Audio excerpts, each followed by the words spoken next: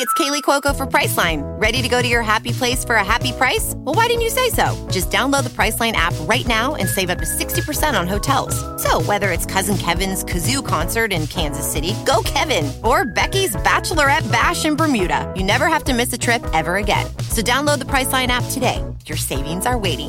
Go to your happy place for a happy price.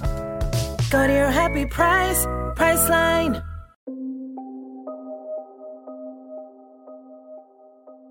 Solitude. This term originated from the Latin word solitudinem, meaning lonely. But the word solitude does not necessarily mean that you are lonely. Solitude, by definition, is the state of being alone or remote from society. The word carries the sense that there is joy in being alone by choice. Where do you go to be alone?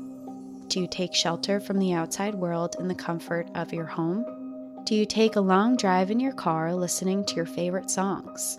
Do you find your solitude on an empty trail through the woods or deep into the backcountry? Solitude morphs its way into every person's lives in different ways. Often, though, it is the simplicity and calmness of the wilderness that feeds our needs to escape from civilization. There are instances where people even decide to hide from society altogether and live out the rest of their days as a hermit to live in solitude indefinitely. Oddly enough, these people who attempt to escape the curious eyes of society ultimately can end up attracting the most prying of eyes. Hermits are an outlier in society, and it's hard to understand someone that chooses to live so differently. After all, what are these people hiding? Welcome to National Park After Dark.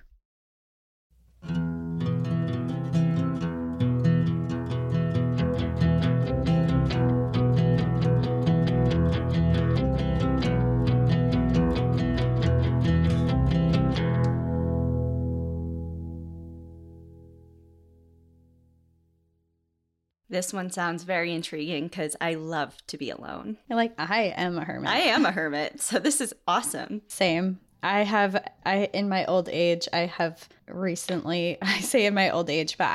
have really enjoyed my personal alone time for quite a while.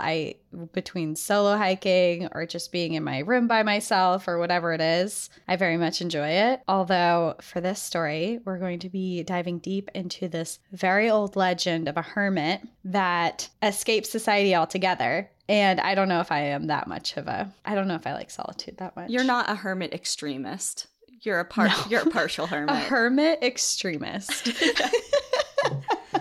Well, before we get into that, we do want to remind everyone that we are doing a Spotify live event in a few days now, right? This airs on Monday. It'll be coming out, which is tomorrow if you're listening to it on Monday. So this will air on October 25th at 7 p.m. Eastern Time, 4 p.m. Pacific Standard Time on Spotify. And if you download the Spotify Live app, this is all free. If you download the app, then you can chat with us during the live as well. Yes, we're super excited. So download the Spotify Live app for your chance to speak with us. We're going to be talking about some Trail Tales, doing a Trail Tales episode, but at the end of that, we're going to be doing a question and answer segment. It's going to be really fun. We're going to get to chat with you guys. So download the Spotify Live app. If you do not have the Spotify Live app, you can still listen through the Spotify platform. You just won't be able to interact. Exactly. Well, for this episode, we'll go right into it because we are going to Apostle Islands National Lakeshore, which I'm very, very excited to talk about because it's on my list, but because it is somewhere that I really want to go, and it's in Wisconsin, which I feel like we haven't been in this area of the country for our stories in quite a while, so I'm excited to head over here. When you said Wisconsin, I used to work with, for some reason, the year that I was an intern at the Colorado Wolf and Wildlife Center before I was on staff, for some reason we had like 2 or 3 interns that round that were all from Wisconsin, and working with them was so funny because they'd be like Wisconsin. Wisconsin. I think you have to say it like that. I just learned the way I remember how to say Wisconsin is, remember that T-Pain song? And it was like, I'll build you a mansion up in Wisconsin. Oh. Yes. Blast from the past. Oh my God. Yeah. Well, T-Pain, an educator, and he didn't even know. An educator, yes. And we are going to be going to Apostle Islands National Lakeshore, which is located on the northern tip of Wisconsin, and it's along the shores of Lake Superior. And I haven't personally been here yet. It's actually the last state that I have to, and that's my 50th state, so I really want to go there. And I really want to go there for this because I feel like, especially as someone not in the area of Wisconsin, I feel like Wisconsin is super underrated because this place is beautiful. I would agree with that. There's a lot of cool places that I end up stumbling upon and I look at, and it's like Michigan, Wisconsin area. Always. And Minnesota. Yes.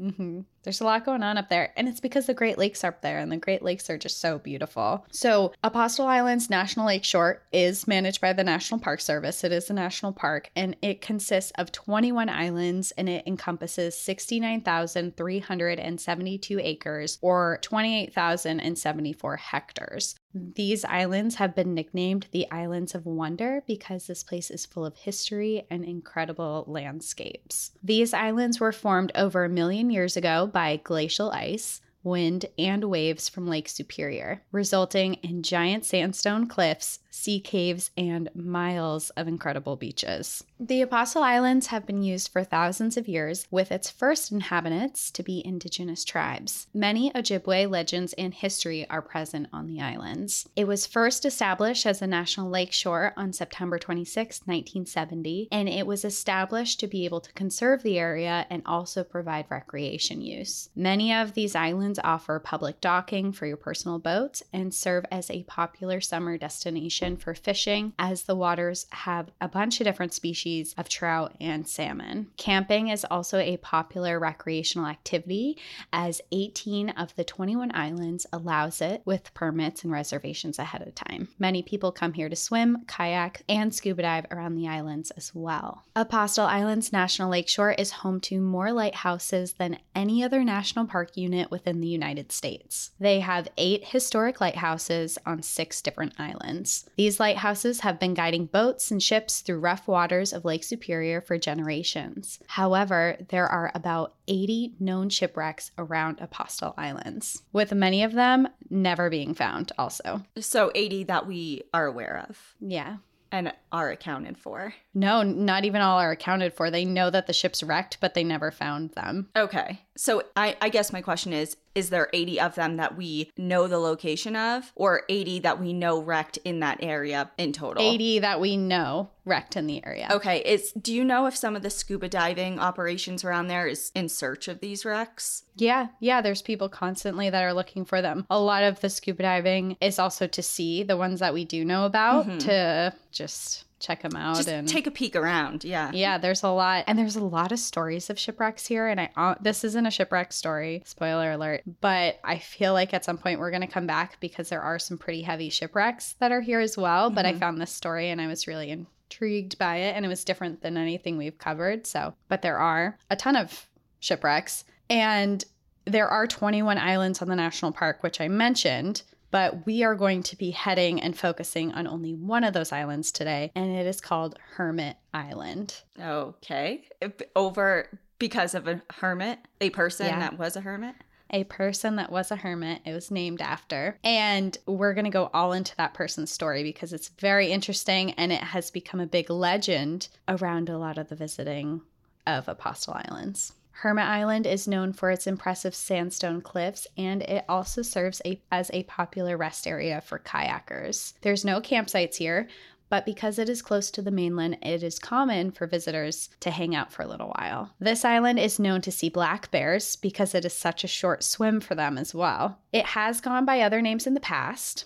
It was originally known as, I'm going to try and pronounce this, but it's hard, Ashuwagwindig Minis, which was named by the Ojibwe people, meaning the further island. It was eventually renamed after a hermit who once inhabited the island during the 1850s. He had retreated to the island and built his own cabin there away from all the other people. And he was known to be a person that you should never approach. And this story is filled with some violence, some romance, a murder, and a lot of money. as most stories involve one of those things. We got them all. We got them all. So Hermit, does he have a name? I'm assuming it's a male. Yes, it is a male, and this hermit's name was William Wilson, or so we think. He was a very mysterious man, and no one actually really knows about his early life. That's definitely an alias. William Wilson? Come on. It's super bland. Come on. He's like, how many William Wilsons could be out there? That's like, I can't even Someone think. named William Wilson is listening to this and is like, that is not a bland name. That is not an alias. sorry. It's my real name. I'm sorry. It's unique. Bill. Yeah, I think you would go by Bill Wilson or like W. William Wilson. God, that's so fake. Anyways, go on.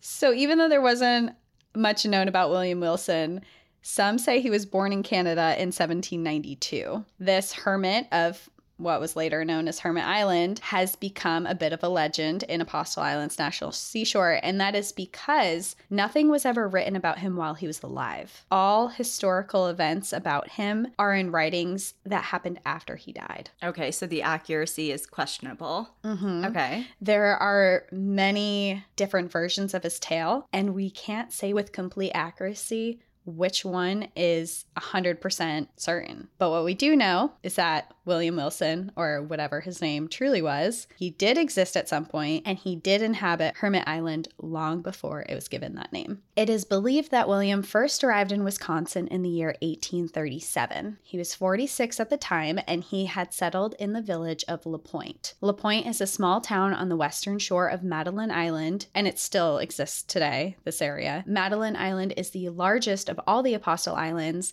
and while it is the largest island in this area today, this part is actually not part of the national park at all. This area is used for tourism and commercial use and is a very popular vacation destination. However, this wasn't always a vacation destination. It originally started out as a sacred spiritual center of the Lake Superior Chippewa, which are a large number of Ojibwe people who lived around the area. Madeline Island is named after an Ojibwe chief's daughter, Madeline Cadet, and in the mid-1800s, when William moved there, it was largely inhabited by indigenous people, fur traders, and missionaries. William had moved there to work for the American Fur Company, and his primary job with them was to build sturdy wooden containers for them to transport and sell their fur goods in. William was a very experienced and talented craftsman, and because of his skills, he was able to make good money working for the American Fur Company. During his time there, he built kind of a prestigious reputation. Everyone knew who he was. He made a lot of money. He was just a big person in this small village. After about 10 years of living and working on LaPointe, William suddenly up and rerouted his life to live on Hermit Island, which at the time was called Round Island. This is a 2-mile long piece of land in Lake Superior that had absolutely no one else on it.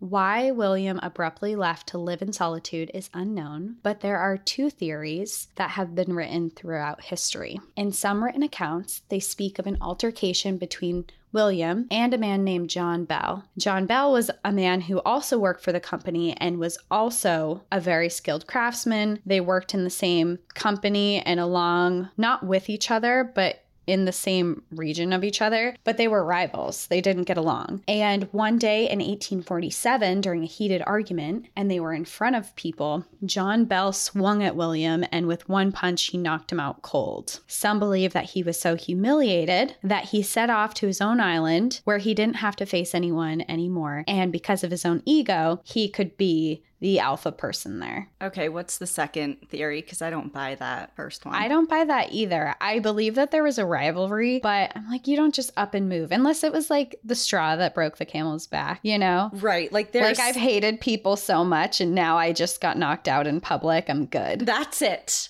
I'm off to Round Island. Yeah. It's like, I'm off to live on my own. Peace out, everyone. Yeah, where he can be the only one there, like, king of the castle, I have a chair. Yeah. Like that. If you only have a 401k, you're not getting the most for retirement. Wait, what? Add a Robinhood IRA on top, then they'll boost it by 3%. You can do that? And if you transfer in any retirement account, you get 3% on top of that. Is there a limit to the match? No limit. Robinhood Gold gets you the biggest contribution match of any IRA on the market. Sign up for Robinhood Gold at Robinhood.com/boost by April 30th. Subscription fees apply. Investing involves risk. 3% match requires gold for 1 year from first match. Must keep IRA for 5 years. Match on transfers subject to additional terms and conditions. Robinhood Financial LLC, member SIPC. The other theory is that he was actually heartbroken. There isn't documentation of a marriage, but there were many writings and rumors that he did have a wife who had suddenly fell ill. And when she died, he fell into this deep sadness and he ran away from everybody. And he decided to live in solitude on Round Island instead, which I think sounds more plausible. I 1,000% agree with that. And it's interesting that you bring this up because I did something very random yesterday. So I guess my first question is, you said there's no documentation of a marriage, like no marriage license, written records in regards to like in that way. Do you know if there's any like correspondence, like letters between him and another woman and a woman? It doesn't sound like they found anything like that. And it doesn't seem like there's really anything cohesive that shows he was married or in a relationship. But there are writings that date so far back that have to do with a woman. And there was also some writings of someone coming up to him while he was on the island, like later in life, and he was asleep sitting next to a tree, and he was just like in his sleep, he was like whimpering a woman's name. Okay. Which is part of why this, I think, started circulating as well. Okay. Well, I just asked that because yesterday, this is so random, but have you seen Sex and the City, the movie? Yeah. The original one, not the second one? I've seen both. Okay. Well, in the first one, when Carrie and like, what's the guy's name? John, her husband, the Big. I was like, Big. Yeah, him. He reads from this book, like this love letter book to her. Remember that? Yeah, vaguely. It's been a long time since I've seen it. Well, apparently that wasn't a real book. It was called like Great Love Letters from Great Men or something along those lines. And it's not real at the time that the movie was made, but it's real now because of the movie. And I was like, wow, I'm really interested in that. And I looked up the book. There was one copy in a Barnes & Noble, like 40 minutes from me. And I went and got it. And I've been powering through it all last night. And it's really cool because it's just all these different love letters from great people throughout history, like going back to the 1400s. Beethoven's in there. Oh, wow. And they're love letters? They're love letters. And so they're short, excerpts from different love letters. But the book will preface each letter with who's writing it and the context of like who they're writing to, whether it's a mistress, a love interest, a wife, kind of like what happened. If they're out at war or something like that. Yes. And it's so interesting because, oh my God, it just hits you in the heart. You're like, wow, this is so amazing. Like, I wish literally anyone would talk to me like that. But also just the history behind it. And then to hear like what eventually happened between those two people that the writings are about. And sometimes, it was never their wife according to history. Like there would have been no record of them being together because on paper they weren't. But they know that they were together or having an affair or something like that through these love letters found. Interesting. Yeah. So anyway, that's why I love asked. letters are so underrated. I mean, they're... Oh my God. I took a highlighter, literally. I'm highlighting like sections of these things. I don't know why. Like, why am I doing this? You're just like, I just like this. Yeah, it's really romantic and just so expressive in a way that we aren't used to. Because we have texting and FaceTime and, even... You up? Sup? You up. Oh my God. Like, it's been a it long hurts. time Hurts my heart. It's like anyone who's receiving a you up text right now, just block them. Block them. That's the answer. Block them. Love letters only. Yes. Just forward them that book. Love Letters from Great Men. Like, block. Like, or are just you a great man or not? Or nah.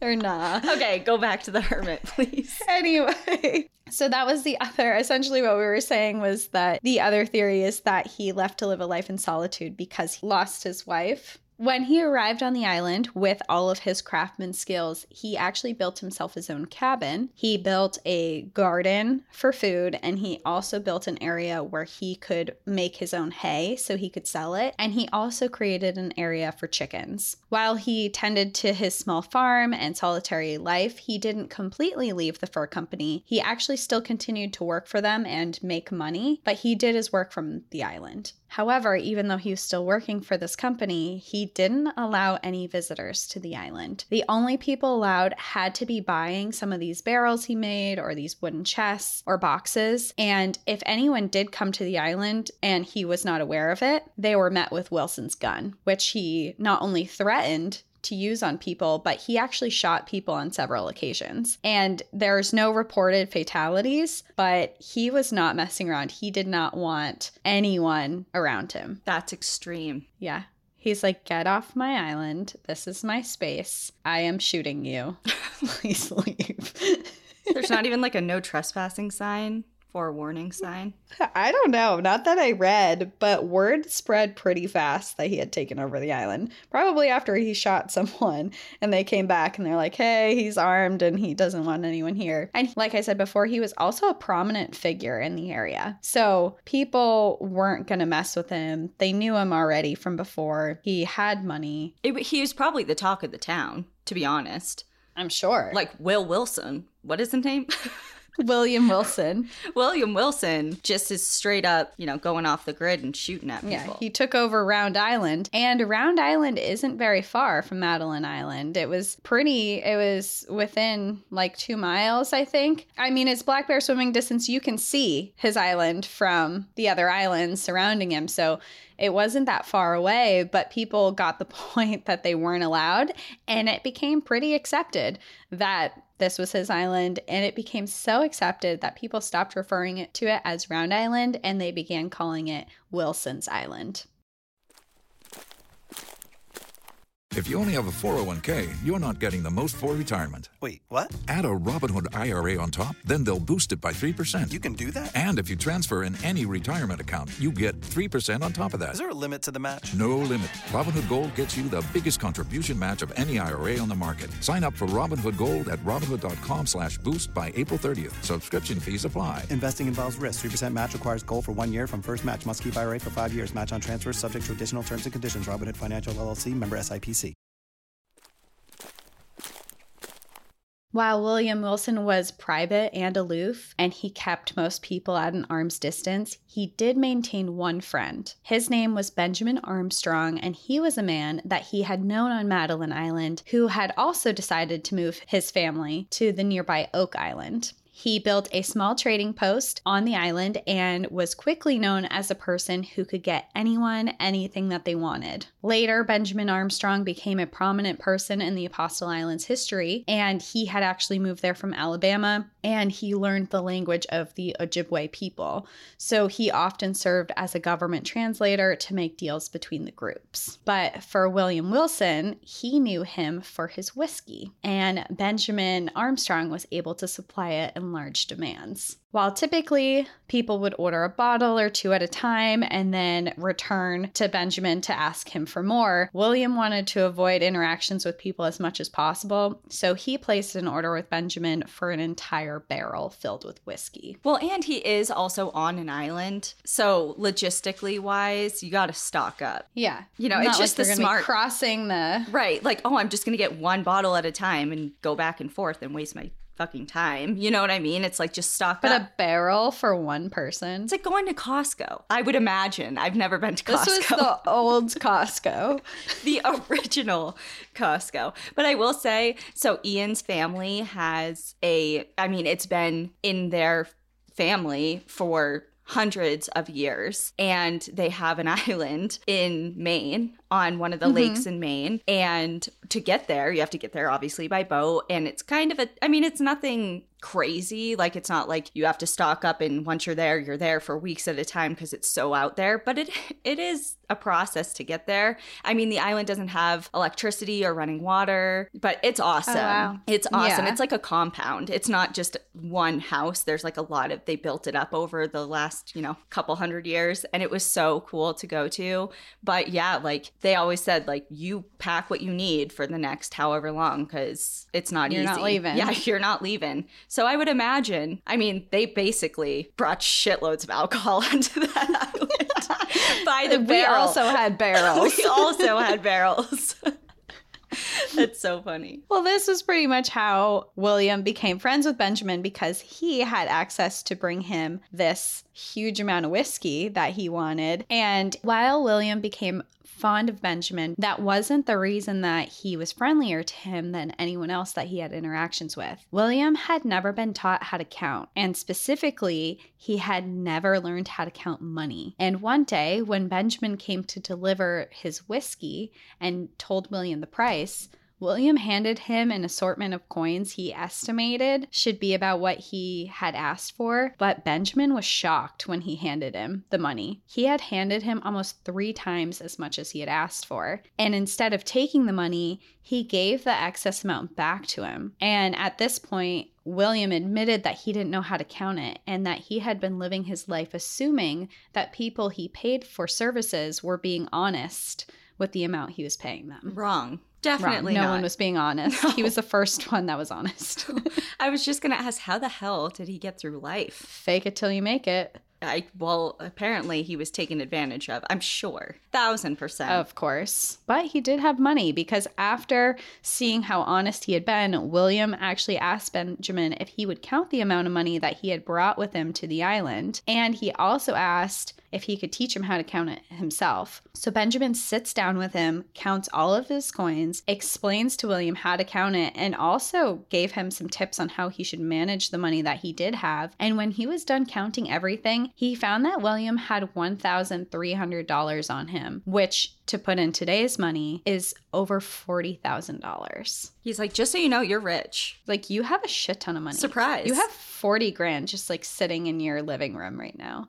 Benjamin also informed him after this how dangerous it was for him to have that amount of money just sitting around his house, and that he should not so freely show people that he had it ever again. Well, and it's like, I don't know how much this is. Someone could have been like, this is like $5. It's like, this isn't anything. This isn't anything, and you actually owe me more, and then take most of it. Yeah. Or just someone knowing that he's alone on an island with that amount of money just sitting there. And Benjamin was a good friend. He's like, hey, man, luckily, it sounds like Benjamin was pretty well off himself, so he wasn't interested. So he's just like, hey, it's not safe. Not only should you not have it just sitting out, you shouldn't tell people, and you should also hide it. And with that, William agreed that he was going to store it in a really safe place where no one would be able to find it, and he vowed that he would never talk to anyone else about it any further. Over the years, the two of them became friends, and Benjamin felt the need to look out for William. William would occasionally go to his island to visit, but he would never stay there longer than an hour. But he was pretty much the only person that he would actually have friendly visits with. William mostly kept himself on the island, but he would run out occasionally for errands or to sell products from his hay or his chickens. It was obvious when William was home because there would always be smoke coming from his chimney. Benjamin began to use this as a way to check on William. He would make sure he was okay and he was still alive as the years went by, because he was concerned. He was living out there by himself. There was harsh weather during the winter time especially. So he would pretty consistently check to see if there was smoke coming from the chimney. If there was, he knew that things were running smoothly. He was okay. He was there. And it wasn't too long before locals caught on to that as well. If they saw smoke coming from the chimney, they would assume he was home. And if it was not, it meant that he was off running errands. And sometimes he would even be gone for days. But it was in the winter of 1861 that people living on the nearby islands began to take notice that they had not seen smoke coming from the island for quite a while. No one could pinpoint exactly how long it had been, but as the days went by, people began to watch closely closely for any smoke, but day after day, there was nothing. People began reporting this news, and eventually Benjamin went to John Bell, who was that original guy that they had gotten into a fight, him and William Wilson, and he had punched him, but they worked together. Yes, the rival, quote unquote. Yeah, and he asked him if he had seen them, because even though they weren't friendly, they did have an active relationship because they both worked for the fur company. He asked him if he had seen him, and he noted that it was unusual that William would have left the island for such a long period of time, but John Bell reported that he had not seen him in about 2 months.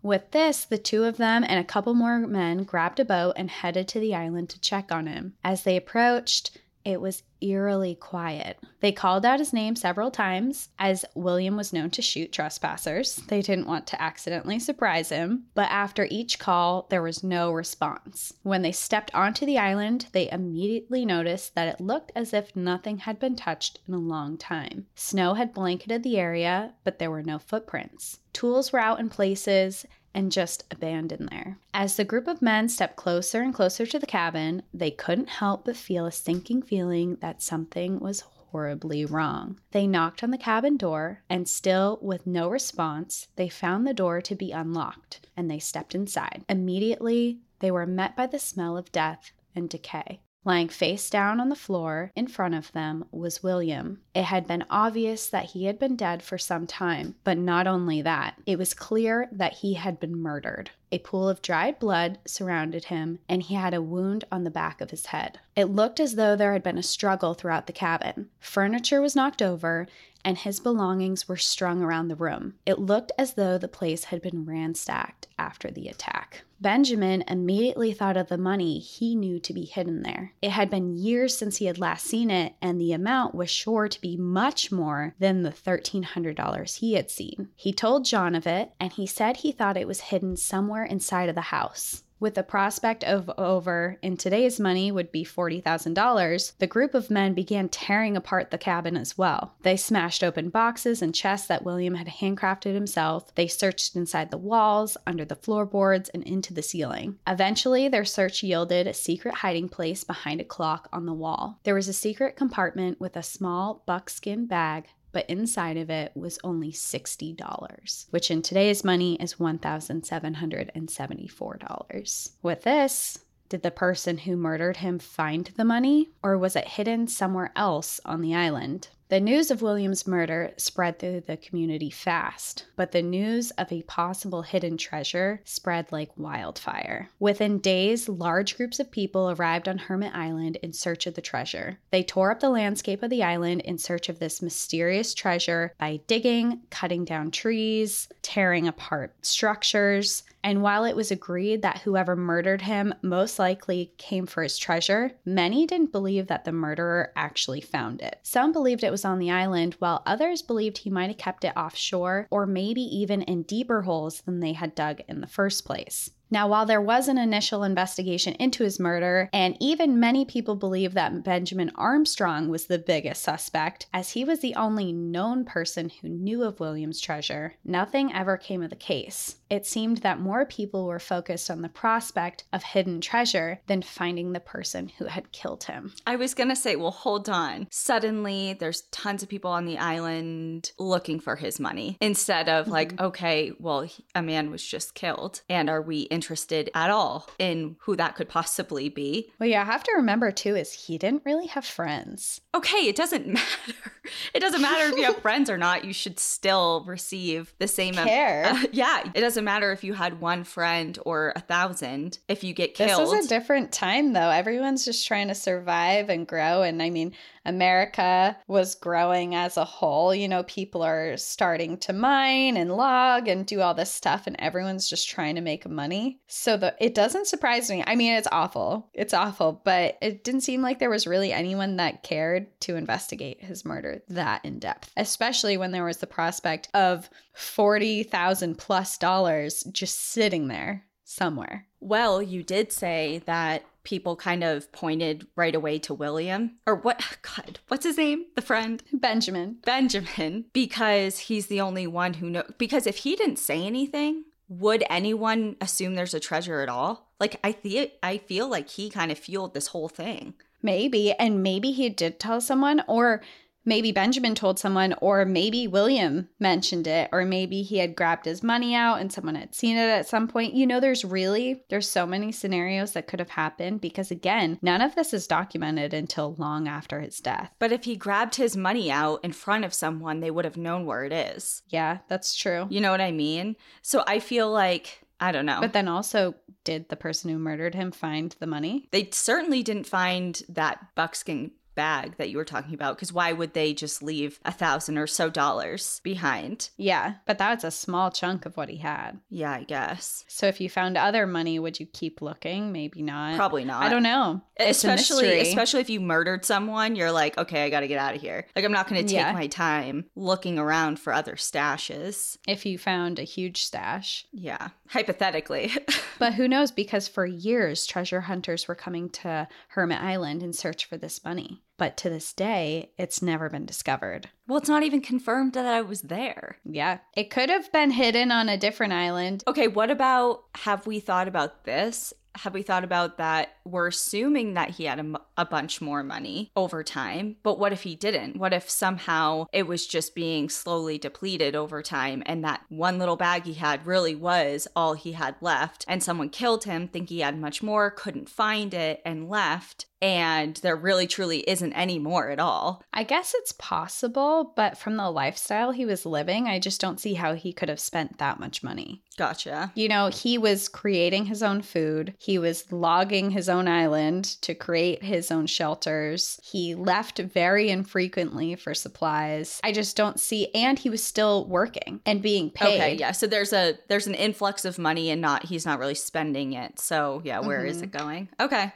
I didn't consider that. After William's death, a man by the name of Frederick Prentice, who had earned the nickname Brownstone King, took advantage of the unoccupied island, and he noticed that the island was rich in brown sandstone and established the Excelsior Quarry, which employed over 100 workers and was used to chip away the brownstone to use in big cities such as Chicago and Minneapolis. Several housing cabins were built on the island, along with a mansion called Cedar Bark Lodge. This was a mansion that Frederick built for his teenage bride. It was expensive and elaborate to build, but ever since the murder of William, the island seemed off. Many people of the island reported a heavy feeling, and it was often that those people who walked around the island would get an overwhelming feeling of being watched. People who came onto the island could not shake the feeling that they were not supposed to be there. And when Frederick's wife arrived to see this beautiful mansion on the sandstone cliffside of Hermit Island, it was standing at 3 stories high with multiple balconies, beautiful sandstone fireplaces, with an observation tower that offered beautiful views of the chain of the islands. But she took one look at it, turned around, and went back to New York forever. She didn't want to be there and didn't like it. The vibes are off. She's like, I don't like it here. That seems a little snooty. A little. Kind of like a old school Alexis Rose. Do you watch Schitt's Creek? No. Then why'd you but laugh? I know who Alexis Rose is because I watched the first episode. Oh, okay. Ew, David. Ew. And some people say maybe she just left because she was from New York City and she's like, I don't want to live on this island. I don't care about this mansion. What is this? But other people said the island was kind of scary. There was just this really off vibe that was there. And maybe she felt it. And with her not wanting to be there, Frederick left the home abandoned and returned to New York as well. The quarry was in his business for several years until the economy crashed and cities no longer wanted this brown sandstone because there were new trends of stone that were becoming more popular. Now, during this period, strange things kept occurring to the residents of the island. They continued to have these overwhelming feelings of being constantly watched, but it would especially happen when they would walk alone. In several occurrences, workers reported to see William Wilson. On nights where the moon lit up the island, they reported seeing him walking the shores with what looked like to be a shotgun in his hand. He never came too close, and he would mysteriously disappear. On top of this, the quarry was running into some bad luck and some severe financial issues. Frederick eventually sold the quarry in 1897 to a wealthy investor from Minnesota named Elias Drake for $10,000, which would be about $313,000 in today's money. That is not bad. No, that companies sell for millions now. That is not bad. You can't even get like a 1-bedroom, 1-bath for $313,000, let alone a whole damn island. Yeah. It's like, here's a whole business and an island for this amount. And when he took over, the quarry started producing mass amounts of brown sandstone, and it was doing extremely well financially. And this island that at one point, when William Wilson was there, was totally abandoned, it was now filled with workers and people. It was no longer this quiet piece of land that William once lived on. It was filled with people and noise. Large areas of the land were clear cut for dig sites, and there were constant sounds of drills, sledgehammers, and pickaxes that were tearing away at the stone. And the amount of noise that was coming from this island was almost unbearable at times. And after only a small amount of time of these new workers occupying the island, strange things began to occur once more. The feelings of being watched again started, and they too reported seeing a dark figure walking along the shores at night. But it wasn't only that. These workers seemed to be riddled with bad luck. Accidents on the job were frequent, and machinery was prone to break much faster than expected. And then more financials began when the sandstone again became less popular to use. In 1909, the island was sold again to the Lake Superior Land and Development Company with the hopes of the island to become a resort for vacationers. They renovated the Cedar Bark Lodge to accommodate for visitors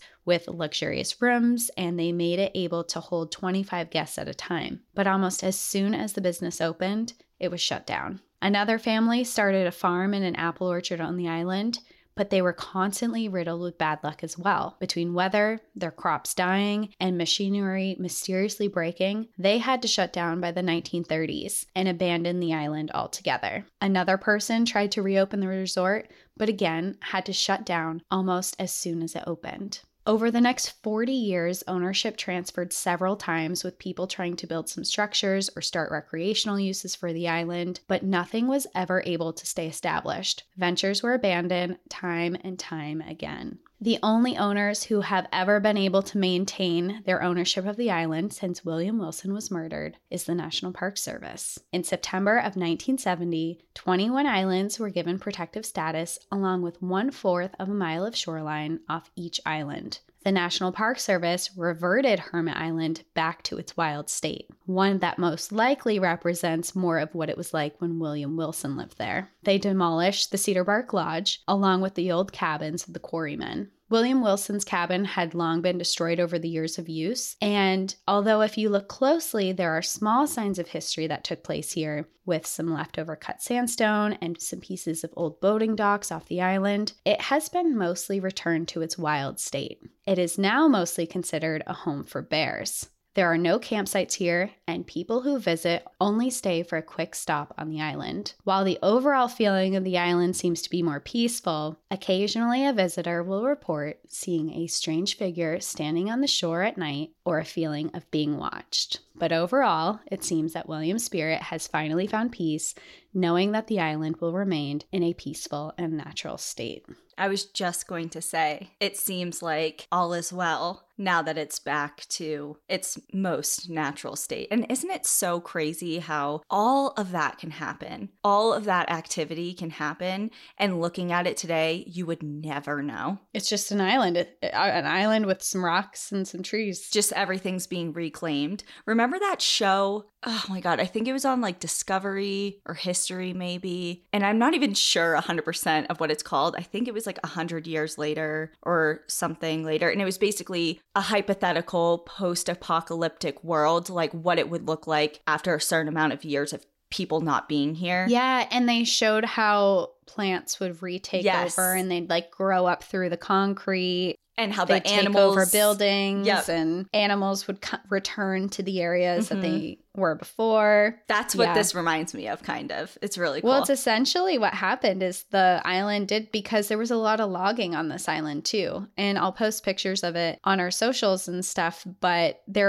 lots of trees were cut down. There were holes dug up everywhere. And there's trees on the island now. and there's life on the island. And there is a small part that the National Park Service, right around where the Cedar Lodge used to be, that remains open, but it's mostly so visitors can get on the island easier. Right. I don't think there was any other treasure. You think that after all these years, all that activity, everybody purposefully looking for the treasure and inadvertently digging up the area and stripping everything down and nothing was ever found? Like, I don't know, man. I feel like... I don't know. It's a cool story, and it is a interesting legend, and one that I understand the allure of it and the interest of like, oh, but he was like this, you know, kind of out there guy. He was to himself. He had a lot of money, but there's a murder, etc. But I don't know. I just don't think that there's really anything there. I have a feeling that the people who murdered him may have found it and left. Or, I mean, it's possible he could have taken a hole so deep on the island. I mean, the island isn't just like the size of your bedroom or something. You know, like it's not like every ounce of the island was ever dug up. So I guess it's potentially possible, but you would also think, it sounds like he had a little storage of money in behind his clock, but you would also think that if he was continuously coming back to put more money into this area, if it was buried somewhere, there would be some evidence of a hole there, or, you know, I don't know. I think it's possible. I'm not going to say it's not. Maybe it's this big treasure hunt that 20 years from now, we're going to see an article that says someone found the treasure of Hermit Island, or maybe it's gone forever. Well, I will say, I don't think the Park Service condones people going there and digging shit up. That's a really valid point. So I think that's important to say. Don't do that. It is preserved. You can't do that. Yeah. Maybe if you have some like weird, one of those infrared metal detector camera things, you can look at the island and see if you see a buckskin bag of thousands of coins. All these coins.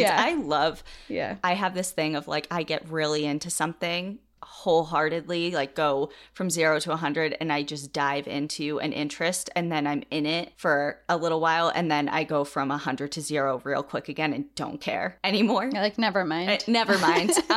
One of those things, which actually I should say I do still care about it and I think it's cool, but I just don't do it anymore, is metal detecting. I love metal detecting. I used to do it all the time. Have you ever found anything cool? Not really. I mean, depending on what your definition. No, never. That's why I gave it up. I never got rich, obviously, from it. I don't know, just like obviously because in New England, everything is so old, you know, there's just bound to be, especially in town. I remember there's this house where I grew up, the town I grew up, and I would pass it on my way to work every day. And it was beautiful. And it had one of those plaques like circa 17, whatever. And I would see the man out in the property all the time. He was an older gentleman. And I'm like, I feel like his property has something on it. Because there was ruins of a shed and stuff on part of it, but the home itself was beautiful. And I finally got the courage to go to his front door and ask him. I knocked on his front door and I asked him if I could use the metal detector on his property. And he said, yeah. And he's like, just share anything you find. And I didn't find anything amazing. I found like a couple old bullets and a horseshoe. But other than that, nothing of note. But yeah, it's the thrill of it. But I will say what stopped me is like you see it, you see people all the time on the beach like looking for stuff, especially after storms, like in the Keys. That's the best time to go because you never know what gets stirred up. But it's really, there's a lot of restrictions on where you can and can't legally metal detect. Yeah, because I'm sure they don't want people just digging up areas. Right. And like if there's anything of archaeological significance, like you can't just have like me like digging just, like, around. Ripping up. Yeah. So I understand why those rules are in place. And there are, legal ways to do it and different clubs you can join and things like that. But I just dropped it. I was like, okay, well, it's not easy to do, so I'm just not going to do it right now. Classic. But it was fun at the time. And if anyone is a metal detector out there and has found anything really cool, I would love to know. So please email us. Selfishly, I want to know. But don't do it on Hermit Island. Don't do it on Hermit Island. That's a no-go. You can go there, but if people have been there and you get to kayak and stop there and it looks like a cool spot. I mean, Apostle Islands looks beautiful because one, you have all these islands. The water is turquoise blue. They have all these island caves that you can kayak into. Yeah. And Lake Superior is huge. It's like you're on an ocean when you're there. And it even looks really beautiful to visit during the winter time because you can walk across parts of the lake and you can walk into these caves. And it's just the whole island looks amazing. There's lighthouses that are really historic that are there. There's so much history outside of just this legend of this island, but it definitely seems like a really cool place to visit. I would love to go there. But that's everything that I have for today's episode. Well, if anyone finds themselves there, be sure to enjoy the view. But watch your back. Bye. Bye.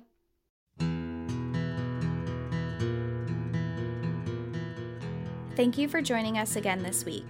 If you have a trail tale you'd like to share, send us an email at npadstories@gmail.com. Follow us on Instagram and Facebook at National Park After Dark and on Twitter at NPAD Podcast. Become an outsider by joining our Patreon, where you'll gain access to monthly bonus stories and exclusive content. And remember, when you support our partners, you're supporting our show. To access our special discount codes along with source information from today's episode, check out the show notes. For information on the show, to shop our merch store, sign up for our newsletter, and more, visit npadpodcast.com. And if you're enjoying the show, please rate, review, and subscribe wherever you listen to podcasts.